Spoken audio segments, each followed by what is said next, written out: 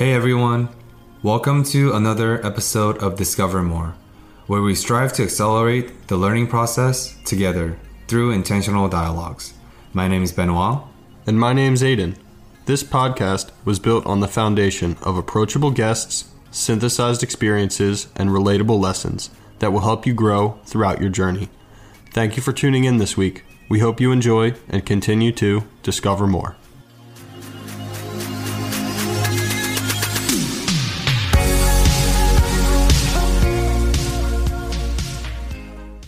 And the decision to stay on the team was identifying a victim versus a victor mentality. I had two choices. I could choose to be a victim of my situation and blame everything on my coach, blame everything on my circumstances, or I could choose to stay. I could choose to fight to get my spot back. I could choose to work my way back up.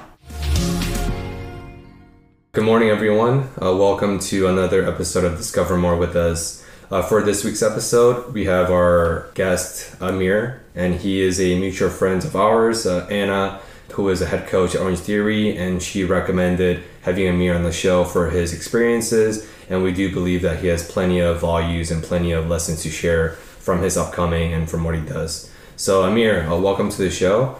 And yeah, can you give the people like a quick introduction of who you are and what you represent? Yeah, thanks for the intro, Benoit. So my name's Amir. I reside in Northern Liberties right here in this beautiful city, Philadelphia. I currently work full-time in the healthcare space. And then I also, on a part-time basis, work with people one-on-one and in a group setting as a personal trainer. So Anna spoke really highly about you guys. I got a chance to check out a couple of your episodes, and I'm super excited to share my experiences, and hopefully we can all discover more. Absolutely, man. Yeah, we're really excited to have you here. So one of the things that we talked about recently is your experience as an Indian American within the fitness space. I think you mentioned that's kind of a rarity. Could you tell us a little bit about that? So yeah, no, that's a great question, Aiden. Growing up, education was heavily touted in my family. I have a lot of cousins, aunts, uncles that are in medicine, that are in law, that are in engineering. So, I feel fortunate to be, a part of that. Me personally, I never felt like any of those fields were fields that I could relate to. And I just fell in love with fitness and strength and conditioning while I was working on becoming a better football player. I was introduced to strength and conditioning as a football player, and that's how I was exposed to that field. Being a trainer was never really recognized in our culture as a career option. So I figured the only way it would be recognized is if someone actually did it. Gotcha. And I think being Asian American myself and a lot of people who are not of the Indian or Asian culture descendants, it's hard for them to relate to the type of scrutiny, the type of pressure we face from our parental and cultural expectations, right? Absolutely. So, and you talked earlier that you are the black sheep of the family and you are the quote-unquote outlier, and you're the one who represented a unique path that was not common among your families because everyone else was practicing medicine, law, engineering, etc., you name it, right? Because obviously you yourself and myself were the model minority that people look at. That's right. So I think it would be interesting for you to share a little bit more about how you maneuvered and how you navigated between that pressure about pursuing your personal purpose, a mission, your calling versus what parents or what the culture wants you to behave. I think as I was leaving high school and going into college, I think I felt more of that cultural identity conflict. But I was always had a big why. My motivation to be a trainer meant a lot to me, and it was very close to me. And kind of like what I said earlier, I was exposed to fitness by being a football player, and I saw what fitness and strength and conditioning is able to do for an athlete. I was not born with any talents. I'm not genetically gifted. I needed to improve my physical performance in order for me to get on the field, and so that's how I started working out. And so I saw what strength and conditioning was able to do for myself. When I first started playing football, I started in my sophomore year of high school. I sat right bench on the junior varsity team. No experience, easily pushed around, easily bullied, low confidence. I wasn't able to just build myself physically with the weight room, but I was also able to build myself mentally. And I saw the change that it created for me, and I saw how significant that was. And I knew that because I've gone through this change in my life, I can help others go through it. And that's what motivated me to be a trainer. Definitely. I think the one thing that you mentioned that really sticks out to me is both the physical and the mental side of it. The physical component of exercise is obvious to everybody. You know, like if you work out, if you put the time in, then the changes will come. But the mental side, I think, is almost the more valuable. This one podcast I listen to really likes to pose the question of like, what do you think of the prospect of a pill that would automatically give you all of the aesthetic and physical components of great workout routine? Do you think that would be harmful or helpful? You know, if everyone in the world could just buy this one pill and get six-pack abs, shredded shoulders, the whole nine. But I think that almost would become hazardous because most of the benefit of exercise comes from the time you put in, the discipline it builds, the confidence that it builds. Absolutely. So I'm really curious for like what component of the mental side really stuck out to you? What did it teach you outside of just getting bigger on the football field? Who did it allow you to become? How did it change the way you see the world? You know, I want to dive in a little bit to the mental side that exercise has both had for you growing up and then has for you now. That's a great observation. So strength training takes a lot of patience. Yeah. You actually grow and recover when you sleep. You know, the actual exercise is just a stimulus. So it takes time. It takes a lot of time to get stronger. It takes a lot of attention. There's a lot of attention to detail that goes into it. I think mental toughness is also something that you gain through strength and conditioning. And you learn how to deal with adversity. You know, when you have 200, 300 pounds on your back and you're squatting for 10 reps and you get to the 8th rep and now you got to crank out the last 2 and you feel like you can't do it, what are you going to do? You know, are you going to fight for those last 2 reps or are you going to give up? The ability to stand up, whether it's with that last squat or you had to bail on the last one, really just to overcome the difficulties, the stressors, whatever that may be, whether it's in the gym or outside the gym. And you can apply that in so many areas of life. We all go through our routine where, you know, sometimes you wake up and you may not feel motivated to do something, or maybe we're in the process of trying to achieve something and a few setbacks come our way. I think finishing the last 2 reps on a back squat can also be tied into maybe studying another hour or 2 for that test that you're preparing for. Yeah, I heard and listened to an interview done with Richard Branson, the billionaire, obviously Virgin Mobile founder, the business mogul, and he attributes a lot of his success to his fitness routine, right? Yeah. And I think he's not talking about that, oh, he was able to become a billionaire or amass tremendous level of success because of those curls or because of those benches. But I think like the mental fortitude that we're talking about, I think it's having that clear priority about self-care, right? Because I think gym is a avenue of self-care both mentally and physically. And for Richard Branson, he was able to understand what really matters is his health. And then you have to get your health straight, like mind, body, and spirit. You have to get your mind clear, body healthy to get the spirit moving. Strength training or gym routines are working on so much more than just fitness, so much more than that physical aspect of just cranking out the 8th rep. And one thing that I always talk about is last set, best set. Especially after a lot of heavy weights, you're fatigued mentally and physically. So for you to be able to hit that 10th rep after the 9 heavy sets before you, I think it says a lot. Absolutely. And I think it does teach and train and fine-tune a person's mental fortitude, mental space, physical space, all the whole thing. Have you guys ever heard of Joe DeFranco? Yeah. So he's the big strength coach, like West Coast Barbell, I think. I think he's on it now, actually. Okay. In Texas. He's trained so many athletes. He's trained pro football players. He's trained Brian Cushing, Triple H from the WWE.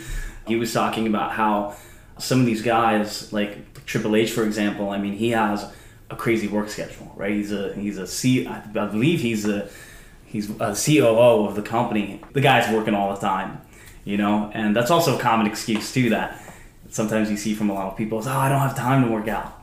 But so anyways, to bring it back to a guy like Triple H, so Joe DeFranco was talking to Triple H about how fitness routine is at the center of their lives and it's a part of their identity. Putting your health and wellness at the center of your life and then having everything else revolve around that. How it's had such a positive impact for him, how they also feel like their performance in all areas of their life are able to improve, by putting health and wellness at the center. So imagine if everyone was able to accept the identity of, taking responsibility of their own bodies.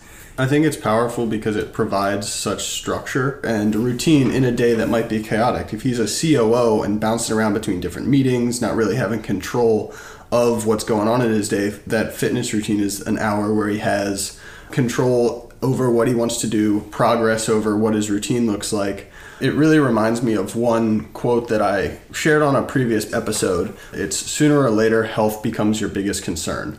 So let that sink in for a minute. At some point in your life, health becomes the number one concern. And I think it behooves everyone to make that sooner than later, because then health will, like you said, become a part of your identity. And I think there's something to be said and reflected upon, the idea of having health as your identity. If you continuously say, I'm a healthy individual, I take care of my body, that inevitably gets ingrained in the way that sickness shows up, in the way that your routines show up, the way you show up to the day, which I think is a really important thing to consider. And I know that you mentioned Onnit, where DeFranco was training. I personally love that company. They're one of my favorite places to get content, favorite places to get supplements, and their ethos or their model is total human optimization. So Ben mentioned the mind, body, and spirit, and that's really, they want to optimize all elements, both the mind, the body. They don't just say, go work out, go do kettlebell swings. They say, meditate, take a cold shower, then do your swings, and then journal for a half hour. So I'm really curious as to, outside of the gym specifically, what does that ethos of total human optimization mean to you?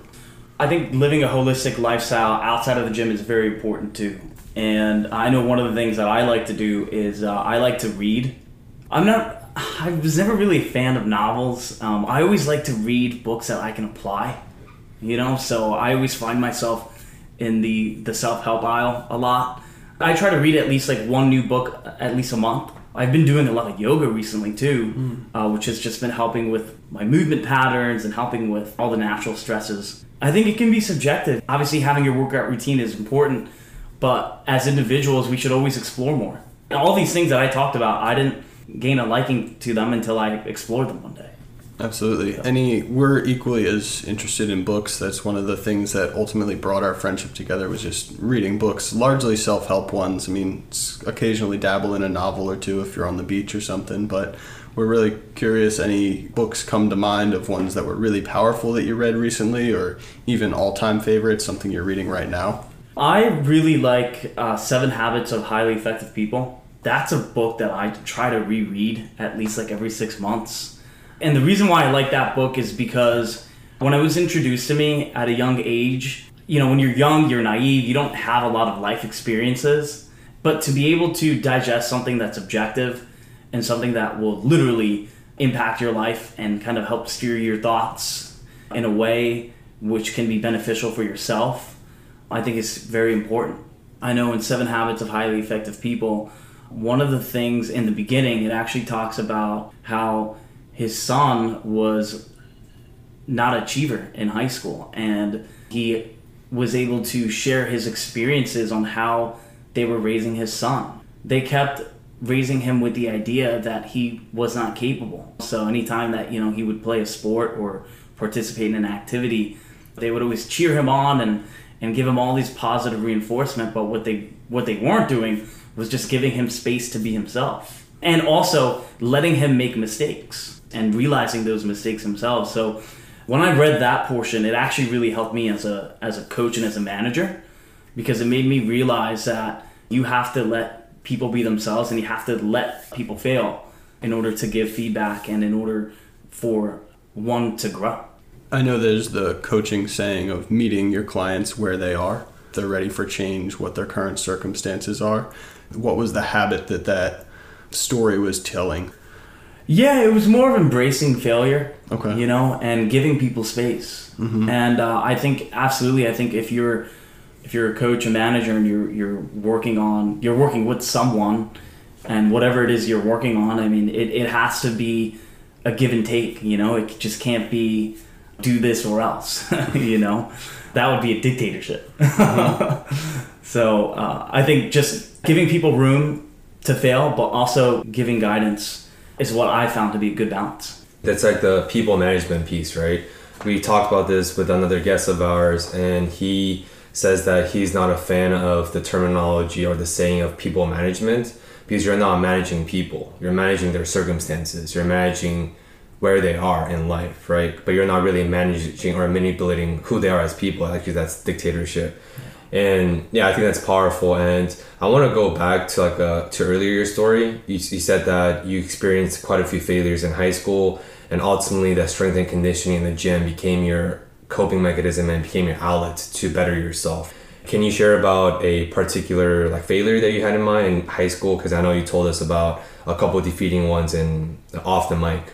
So can you share about maybe the biggest setback that you experienced or the failure that truly crafted your identity as a coach or give you that mindset to want to help the others? Definitely. When I first got exposed to being a football player, I loved it. I loved the environment. I loved the culture. I loved the sport. I've always loved the sport. I just never really applied myself. And so after my first season, I realized that I needed to work on myself. I really needed to get in the gym. I needed to work hard. I needed to get faster. I needed to get bigger and stronger. My goal was to always start my senior year. That was my goal. I wanted to be starting. I wanted to be on the varsity squad. I wanted to get my reps in. And I wanted to have fun. Most importantly, it's all about having fun. So, I played the sport, that's the beauty of it. You play the sport to have fun. So I finally get to the dance my senior year, and I start getting reps in the varsity team, and then I actually end up being a starter, right? So they put me on the starting lineup. So it was 4 seniors and 1 junior. We scrimmage Cherokee High School. It's a really big high school in South Jersey. And one of the guys I went up against, really big dude. And so I played offensive line when I was in high school. And I wasn't that big. Again, I wasn't that athletic in high school. Now I have probably the biggest challenge in front of me. I have this guy who's 6'6". He's probably 250, 260. He's got at least 60 pounds on me. And it was not good. He made me look really bad. I looked really bad on film. The next day when we had our film series, I got reamed out, by my coaches. They lost faith in me. They didn't think that I could kind of hold my own ground. They lost their confidence in me. And with that, I lost my spot. And something that I had been working for 2 years with one goal, to have that taken away, it was devastating to me at the time. And I was only 17, and football was important to me. So I'm sure a lot of people are listening to this, and they might think, it's just a high school sport. Well, to me, it meant a lot. It meant a lot because I was a minority, right? Because there weren't a lot of Indians on the football team, because it's what I wanted, and because I've been working for it for the last 2 years. So to have that taken away was devastating, and I thought about quitting. I was like, look, I spent 2 years working towards this. I don't want to sit on the bench. I know that I'm better. I know that I can do this. I know I can start. I had one bad game. I know I deserve to be out there. That was really hard. That was really, really hard for me to deal with. I was on the verge of quitting, and my best friend, still my best friend now, but we played football together, and he kept me from quitting. He was like, dude, I'm not going to finish the season without you. I was like, yeah, you know what? You're right. Even though I didn't get what I want, I still want to be a part of the team. And the decision to stay on the team was identifying a victim versus a victor mentality. I had 2 choices. I could choose to be a victim of my situation and blame everything on my coach, blame everything on my circumstances, or I could choose to stay. I could choose to fight to get my spot back. I could choose to work my way back up. And initially, I had accepted that victimhood mentality, and where I felt like I didn't have control over my circumstances, and I felt that I was a victim, and I obviously didn't have control over the circumstances because it wasn't my decision to take me off, it was someone else's. But if I take my energy, my time, and I focus that on aspects that are outside of my control, where is that going to get me? That's not going to get me anywhere. But if I can take the time and energy and focus on what is in my control, which is showing up to practice, which is being committed, which is showing up on time, putting in the reps, eventually I'm sure I would have another opportunity to be able to prove myself again. So at that point, I decided that I was going to be Victor and that I was not going to let the circumstances dictate my future. So I decided to stay on with the team, whatever it took. And then around the third week, the player that they replaced me with wasn't doing a good job. And so my coach immediately put me back in. And I played really well that game, and I kept my spot ever since. That's a really powerful story, man. I think a lot of us have heard of the victim mindset, right? I am the victim of my circumstances, woe is me, all of that kind of things. But up until talking to you, I'd never heard of like the victor mindset. And it gives me a lot of like Stoic philosophy vibes of just doing as much as you can for what's in your control, really just focusing on the controllable variables. And to me, like your story represents so much more than football. Just how we said health is so much more than fitness. It's like choosing to be a victim in whatever it is, career, relationships, work, whatever that thing is. It's victimhood versus victorhood. I'm really glad you brought in that other side of the coin, because sometimes getting out of the victim mindset is like one whole process, but then really flipping the narrative. It's, I think, one thing to exist outside of the victim mindset, but to really embrace the victor mindset is almost a whole nother approach, a whole nother mindset. My coach, Nick Boletto, who we've had on the show, has a slogan of your results are in direct proportion to your beliefs. And I think it's exactly that. If you had believed that you weren't supposed to continue starting, if you had quit the team, your results never would have reached that level. But because you embraced that victor belief, that victor mindset, you were ultimately able to regain your starting position and have everything work out the way that you wanted. So I'd like to kind of dive down this victor versus victim rabbit hole a little bit and ask how you've seen it playing out in everyday life, whether that's in your own circumstances or even as a trainer. Have you seen this with clients that you've had? I think with clients, definitely people I've worked with, I know time can be an issue. You know, my job, you know, I work so much. You know, I don't have time to work out. You know, I have kids. I have 2 kids I need to watch. And by all means, I don't want to be naive to a situation. Everyone has different circumstances and situations, but do you let those circumstances and situations control you, or do you control your situation and your circumstances? With a victimhood mentality, I think it's important to identify that when we embrace victimhood, it's almost as if we produce the outcome without even actually acting towards it. It's almost as if we've already acted on something that hasn't even happened. And it's not helpful. Again, and everyone's situation and circumstance is different in life. But if we spend the time and energy and focusing on what we can control and focusing on what we can do, we can find ourselves in a much better situation. I could say just even growing up, one of the things that my dad taught me early on, and I feel like this is through his example, and especially him being an immigrant from India, being a minority in this country, one of the things that he taught me early on is that if you want to achieve something in life, no one is going to hand it to you. Like you have to work for it. I know it's very simple, like it sounds very simple, but when I look at his situation, you know, like him being an immigrant, him being a minority, him working 2 jobs at one point, just so me and my siblings could live comfortably.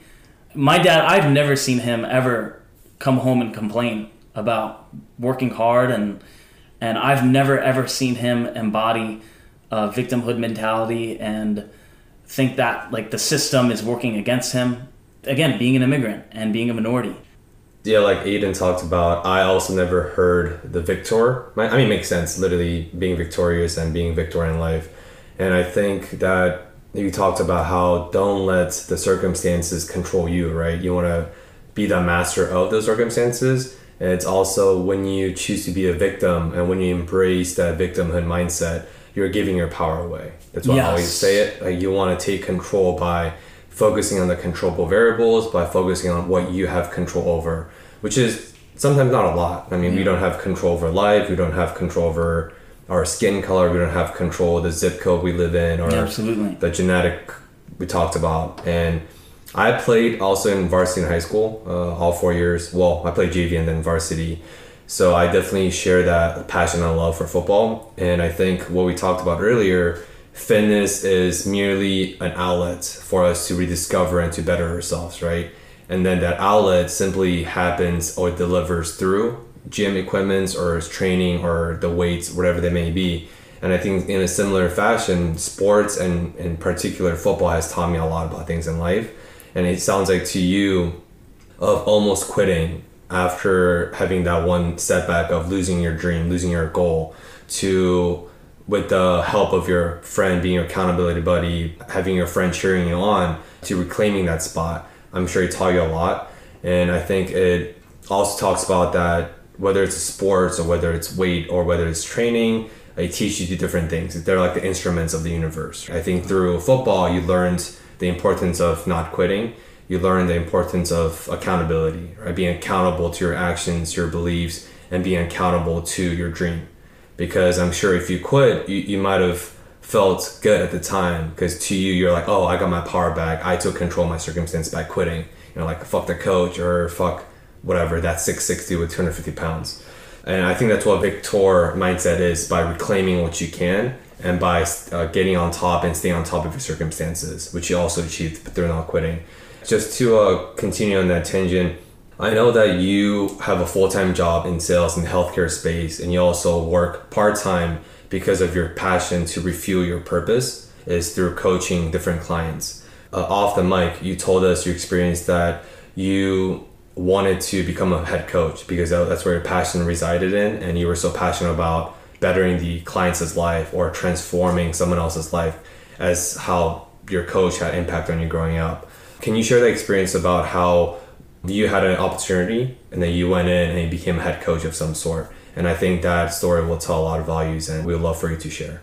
Very fortunate to have the head coach opportunity presented to me a handful of times in the past couple of years, and I never took them, and I always felt like there was a void. I just didn't want to look back in my life and think that I missed out on an opportunity, especially to do something that I really liked and I really enjoyed, which is coaching and teaching. And so like initially when I started training with Orange Theory, I was just part-time, and there was only like 6 studios. An opportunity was presented to myself, very fortunate and very lucky, about a year ago, and it was the 4th time that it was presented to me, and every time that I said no, I'm not interested, I would always have that second thought, like, oh man, what if I actually did do this? And I was like, you know what, I'm just gonna do it. So I want to see what life is like on the other side. I want to be full-time, and I'm just gonna dive full force into it. And what was that experience like once you dove right into it? Sure, you had expectations and or preconceptions on what this thing was going to be.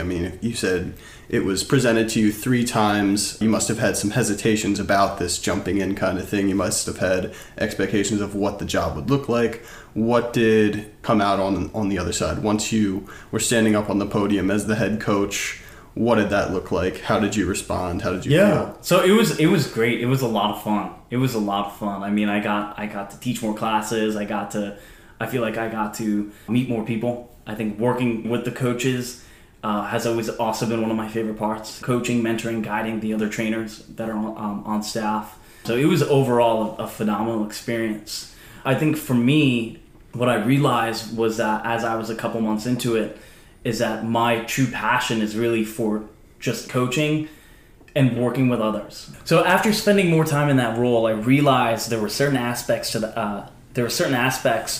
that were hindering me from doing what I truly love to do, and that's working with people one-on-one.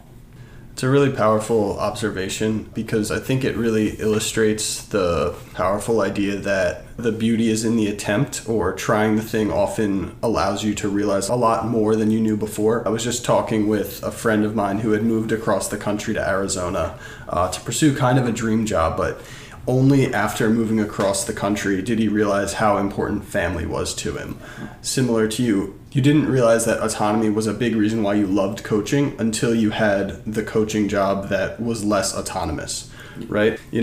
I think our values surface when we try new things, which I think is kind of like the reason why we're always trying to do new things. Kind of like the ethos of Discover More is to discover more of these values, discover more of what comes up when trying new things. So that's what really comes to mind with that story of, in that attempt, you were able to get that perspective. And if you hadn't taken that leap, even if there were like some intricacies or complexities to the role that you might not have aligned with, you have the perspective on the other side. You realize that autonomy is really important to you. Yeah, I would have never known this until actually doing it. I would have never known unless I had tried. So I 100% agree with you. I think your values do surface when you explore, something new. Yeah, I want to echo that for a bit. And I think acting or doing is the fastest pathway to discovery. And we talked about this before, where there is this thing called I'll be happy when syndrome, right? It's when you postpone happiness on the hinge of the other side. So for example, I'll be happy when I get a girlfriend, or I'll be happy when I get this new job, or I'll be happy when I get a raise. For you, Amir, it was I'll be happy and I want to minimize my regrets by taking a stab or trying this role, which is full-time head coach at Orange Theory, right? And then like what Aiden talks about, only through doing, only through fulfilling that checkbox, you realize although there are components and parts where really fulfills your identity of coaching, gave you the avenue and gave you the power and the outlets to coach other people, to instill the educational piece, trying to better your clients' lives, whatever that may be, you were able to realize that there were other parts that you loved more than just being a head coach. I think that speaks to what you do now, right? You have a full-time job at sales in the healthcare space, and now you have this full absolute autonomy where you get to design, you get to coach your clients on a one-on-one basis, which is what you love the most.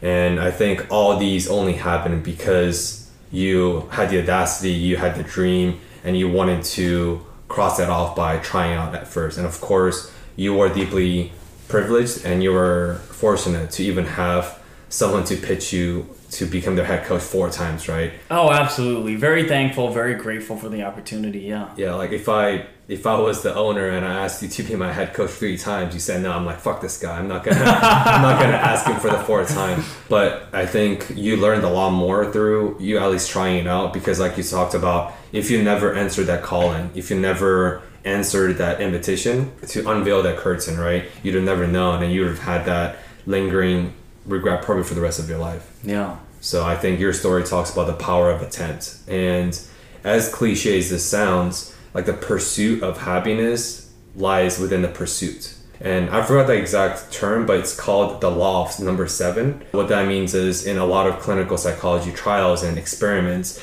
they've asked the participants to rate their experience. If it's a negative experience, rate it how painful was it, how unenjoyable was it. If it's a positive experience, rated from 0 to 10 as well, from how positive the experience is. And across all these experiments in the clinical realm, the most common answer that people chose for both negative and positive experience was number 7. And ask yourself, when you're rating your own experience as something like, how was the dining experience, or you went out on this first date, I think all 3 of us could agree that the number that we attribute most is 7. I use 7 a lot. And what that experiment is not about how common 7 is, but more about the fact that once you actually achieve what you think happiness is, or when you create this preconceived framework of this is what my happiness looks like, when you actually get that happiness, when you actually get to the other side, the answer is 7. And you get over that fact very, very quickly. So that's why I think that's the reason why a lot of people, they're the happiest when they're actually pursuing something they want to do versus when you actually get there. Then our insatiable needs of greed, we want more. Right? Grass should be greener where your feet are, but tends to be greener on the other side. So sure. I think you were able to cross that up by actually attempting and giving it a shot, which I think most people will lack the courage of. Yeah. One thing I'd like to circle back with a little bit is the element, or one of the elements that you said make you feel the most alive or the most fulfilled, and that's coaching other coaches.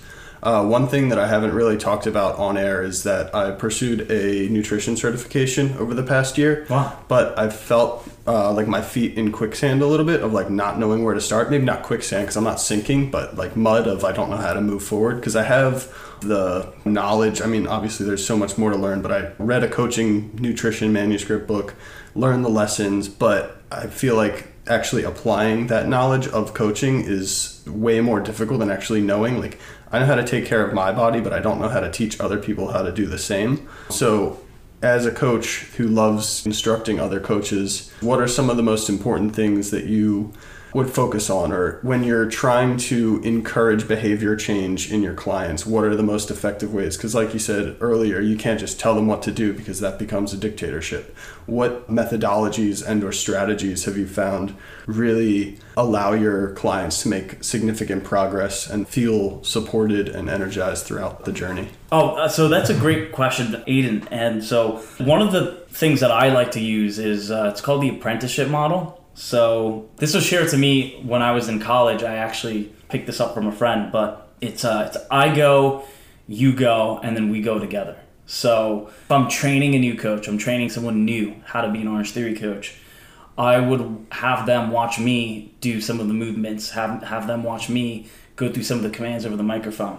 And so it gives them an opportunity to kind of digest what's going on, gives them an opportunity to observe, because we learn through observation. And then we also learn through doing. So the second step would be having them do it. So whatever it was that we're working on, having them do it, having them go through the exercises, having them get on the mic, having them teach a mock class. And then the last step is that we go together. So that's where it becomes more cooperative. That's where whoever I'm working with is producing an action or working on something specific, and then while they're doing it, I'm giving them feedback as we go. What I found is that this has worked really well for me in sales and fitness and coaching. This has worked really well for me, so I tend to gravitate towards it. But there's no one-size-fits-all approach. I think it's important to, as a coach, to understand what type of a coach you are. So there's 3 different types of coaches, or 3 different styles, actually. We need to find out what style of coaching you have. So there's submissive, there's cooperative, and then there's direct. So submissive is basically you do whatever you want. Cooperative is, hey, this is what I think we should do, but if you have a better way, I'm open to hearing about it. And then the direct style is more concrete. We need to work this way, and this is why. So I think those 3 styles can interchange sometimes, depending on the situation. But I think as a coach, we have to identify where we kind of fall. And once we're able to identify what our style is, then we can work towards coming kind of more fine-tuning our approach. Absolutely. I would guess that you find yourself as a cooperative coach, kind of listening to where the client may be and kind of meeting them where they are. I know you'd mentioned that before. Definitely. If you were to put it on a scale, submissive, cooperative, direct, I would say I'm probably right around the middle. And then once you assess where you are, what does it look like on the other side when you're looking at a specific client? I'm sure you have different coaching styles or methodologies depending on who you're working with. I really like to cater my coaching approach to each person individually. I really like to find out their personality type first. So, are they more performance-oriented? Are they more security-driven? What do they value? Usually, as a coach, you're able to identify that through dialogue and through conversation. Once I know what kind of personality type they are, it's easier for me to connect with them as a coach, and it's easier to give direction as well. But I think the more you can get to know your clients and the stronger your personal relationship to them is, the more effective you can be as a coach. Mm-hmm. And that probably trickles into sales and business as a whole, right? Whether Absolutely. It's leadership, sales. I think, to me, that's the one thing that makes your story so powerful and interesting is not only is it fitness, but you also have the whole, call it corporate America side, sales side, healthcare kind of situation. I wonder if we could kind of shift gears a little bit from fitness towards sales. Obviously, we don't have to go into the details of it, but just kind of mindset, holistic approaches to fitness versus approaches to sales. In regards to sales, the root word of sales is it's sellan, S-E-L-L-A-N. It's a Latin word. It means to give. And so, when I think of sales, I don't think of transactions. I don't think of me going in there and trying to force someone to buy something. Mm-hmm. I always think about what is it that I can give to this person. And that's always been my approach in fitness and in the healthcare side. I think it's important to identify what people are looking for, because everything in life, everything we do is a give and a take. If I'm having a conversation with someone and they're talking to me about how much they love using Amazon and how easy it is for them and how they're able to get free shipping, that person who's talking about Amazon, and then I go out and I use Amazon, whoever shared Amazon with me just sold me Amazon. right? But they weren't actually thinking about selling it to me. They were just sharing, and they were just giving me advice, and they were sharing what's worked for them. So my mentality with sales has always been, what is it that I can give? Leading with service, so to speak? Yeah. I think service is important. I know the format of sales that I'm in now is it's all service driven. It's account driven. So every account is different. Every person we interact with is different. We have to create meaningful dialogue to find out if what we're offering is something that can add value to one's life. Yeah, and I think that's like the difference between like transformational interaction versus like transactional interaction, right? Because I didn't know that before. That's a cool fact about sales actually means to give with Latin. That's a cool thing I learned today. I think in any business setting and any industries, whether it's nonprofit, there's less of sales component to nonprofit area where I work in, but in the private sector, right? I think sales and the industry of sales often get a very negative stigma and bad rap. Yeah. I know a lot of when I was a consultant years ago, and a lot of my friends are still in the fields, in the private sector, most of us hate salespeople because when we think about sales, you think about people shoving their agenda down your throat, or they're trying to extract the maximum value from you, the client, versus the interactions, or trying to provide values through delivery, right? And I think what you gave, the definition, really helped. Are there other things or lessons that you learned, or the tactics that you use to become like an effective salesman? Because the fact is, even though myself and a lot of my friends look down on sales as it's an evil job, because when you think about sales, I think about you wearing fancy clothes, taking your client out to like a fancy dinner, and you're just lubing them up for the sales that you're about to pitch, right? And then, but it sounds like it's less of that and more of what type of value, what type of things can you provide and deliver and give to the client you're interacting with. The fact of the matter is, sales is such a practical and useful skill. I think it's one of the very underrated skills, because when you're giving a public speech, you're selling on your brand, you're selling on the ideas, you're selling on the content. When you're doing podcasts right now, you're selling on your stories, the lessons, and you're trying to better. When you're coaching, you're selling your personal brand of Amir, the head coach or the personal trainer. And I think a lot of people need to know the fundamentals or some sort of a sales tactics or skill sets, whatever you want to call them. So we would love for you to share some of the things that have enabled your success in the sales. Whoever is asking questions is controlling the conversation. And that's in any aspect of life. That could be in a sales meeting. It could be with a mom, dad with their kid. It could be a teacher and student. Whoever is asking questions is controlling the conversation. So, and that's a fact. So now that we understand that fact, how do you apply that? How do you apply that? And are you going to apply it to help your client, or are you going to apply it to, just like you said earlier, to manipulate them? So I think the value comes in taking these skill sets and using it for good, and trying to add value to whatever it is that you offer, as a salesperson or as a service. Everyone is different. Again, and I really want to go back to what I said earlier with building the relationship. The stronger your relationship with your client, the more influence you'll have, the more positive influence you'll have, the more business you'll be able to get.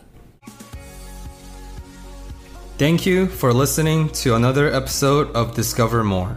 We release a new episode every Monday on Spotify and Apple Podcasts, and would really appreciate if you have subscribed and shared this with your friends.